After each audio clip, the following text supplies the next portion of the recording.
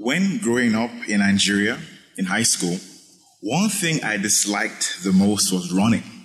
And every year in the hot African weather, the principal of my school would randomly decide that it's a great idea to get all the students in the school to run relays and marathons just for the entertainment of their own parents. For some of you guys in high school, you guys probably loved running. I think John hated running. Brooke loves running. But for me and my friends, every year that we ran, that was the worst moment of our life.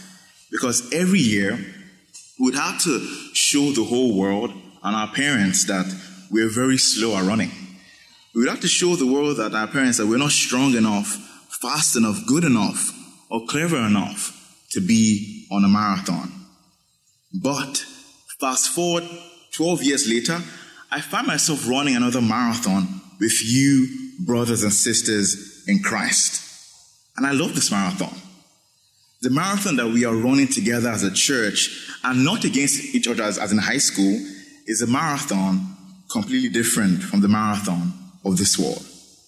And Paul, the author of our book tonight, 2 Corinthians, also ran his own Christian marathon many years ago.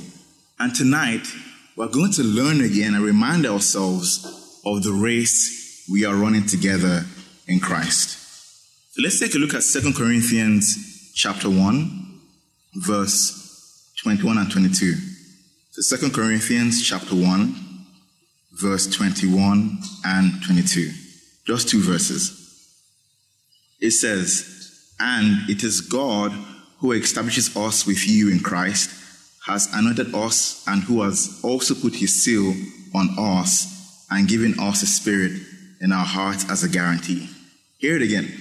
"And it is God who establishes us with you in Christ, has anointed us with you, and who has put his seal on us and given us his spirit in our hearts as a guarantee."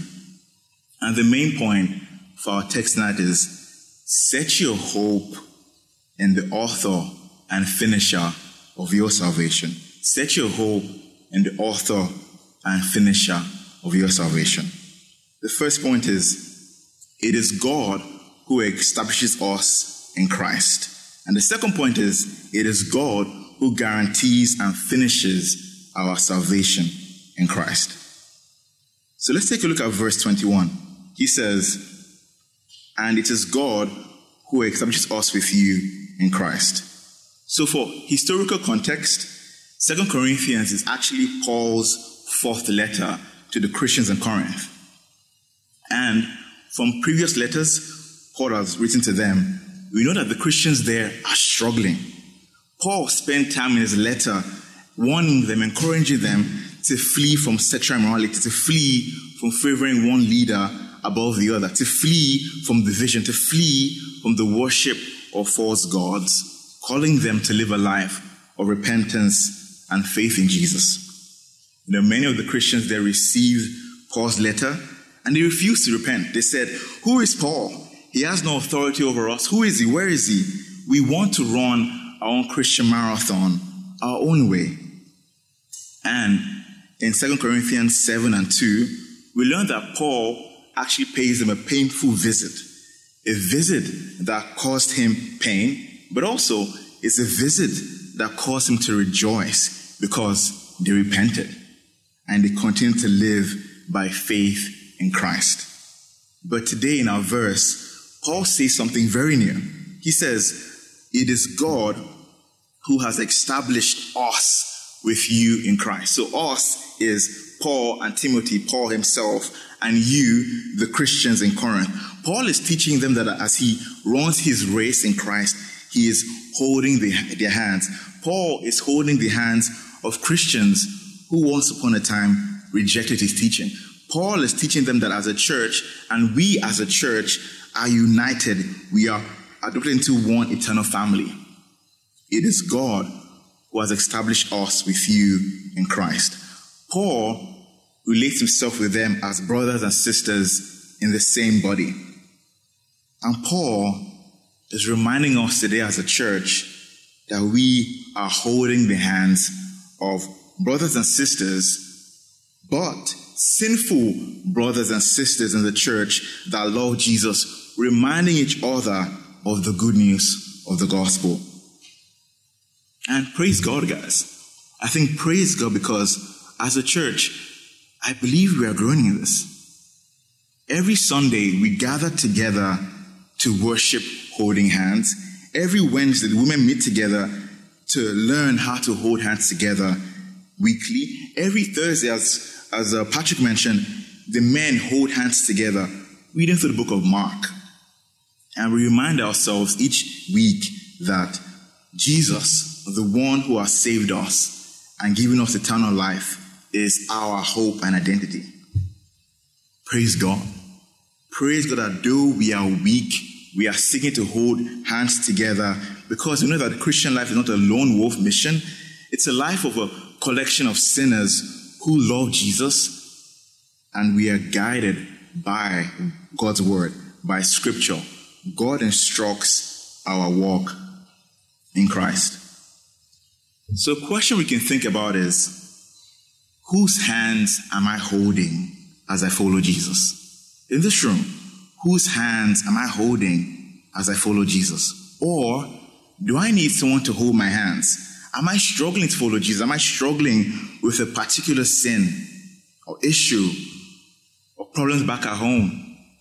If this is you and you need wisdom, I would encourage you to talk to our elders, Pastor Doug, John, Oliver.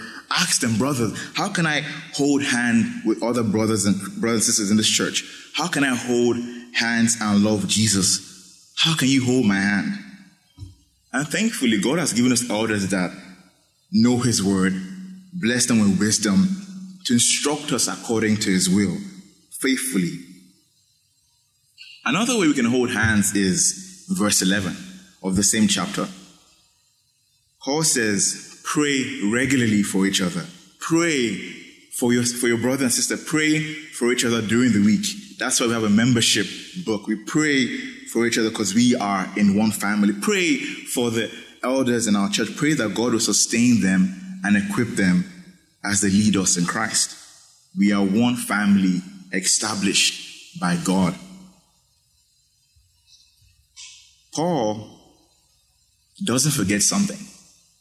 Though they are running the marathon in Christ and they are brothers and sisters still, Paul says in verse 21, it is God. It is God who began this marathon and has accomplished this marathon in Christ. He says in 20, it is through Jesus that all the promises of God are fulfilled, including our prayers. Jesus ran the perfect marathon, which is God's standard. God's standard is perfection. Our God, all the Bible, is holy, holy, holy. And Psalm 5 says he cannot dwell or delight in wickedness. So, for any of us in this room to be with the holy God, blood had to be shed. God gave up his beloved Son so that you and I could have a relationship with him. Jesus died on the cross and resurrected so that we can have eternal life through faith in Jesus. It's not by our wisdom, our status, or how good we are, but it's by Jesus. The race we are running now together as a church has already been won by Christ. And it's by the famous song we sing almost every Sunday. Jesus paid it all, and all to him I owe, right? So as we run this pilgrim race together, we set our hope never on us. Because if it's on us, we have failed. We can't meet God's standard.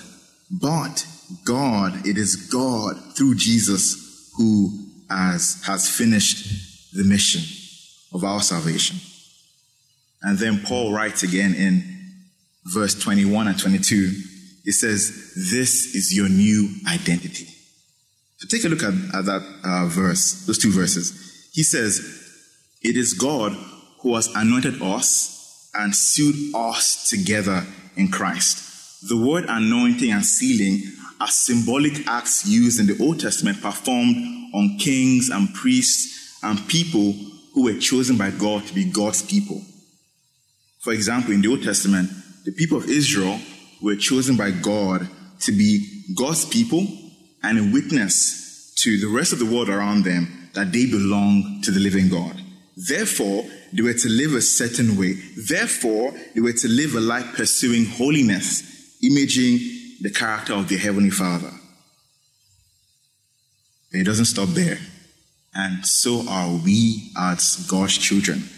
Because God has accomplished salvation for us in Christ, John 1:12 says, I love this verse so much, it says, those who believe in Jesus now have the right to be called the children of God.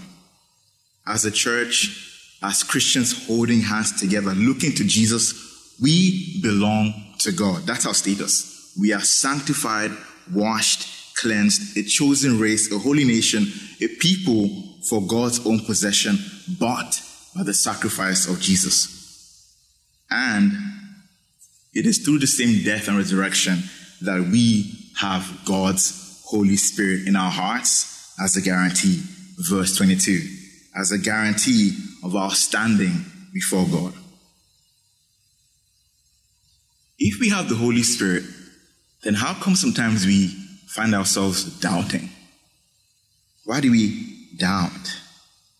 Last week I was doubting too. I also doubted, my life is so different from my friends on campus.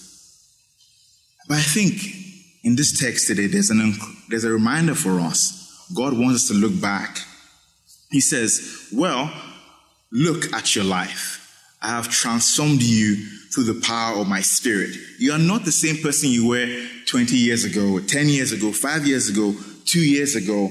I have transformed you. I have given you new hearts with new desires to fight sin. I have caused you to delight in holiness. I have given you abundant joy in the gospel. I have cared for you. I provided for you. Like a nursing mother, I have fed you. Therefore, set your hope as you run your marathon together in Christ. Therefore, walk out your salvation in fear and trembling. Therefore, pursue holiness. Therefore, let your public life match your private life. Therefore, surrender yourself to the conviction of my word. Therefore, seek to grow in the fruit of the Spirit. And therefore, finally, set your hope in me, the author and finisher of your salvation, because I have established you. You are my child and I am your father. The one who has always been for you for all eternity says, be bold and confident in me, because I, who began the work in you, will bring it to completion on the day of Christ. Therefore, as we continue holding hands together, hoping and trusting in Jesus Christ, we set our hope on the author and finisher of our salvation. He is the one who would uphold us by the very power that raised Jesus Christ from death.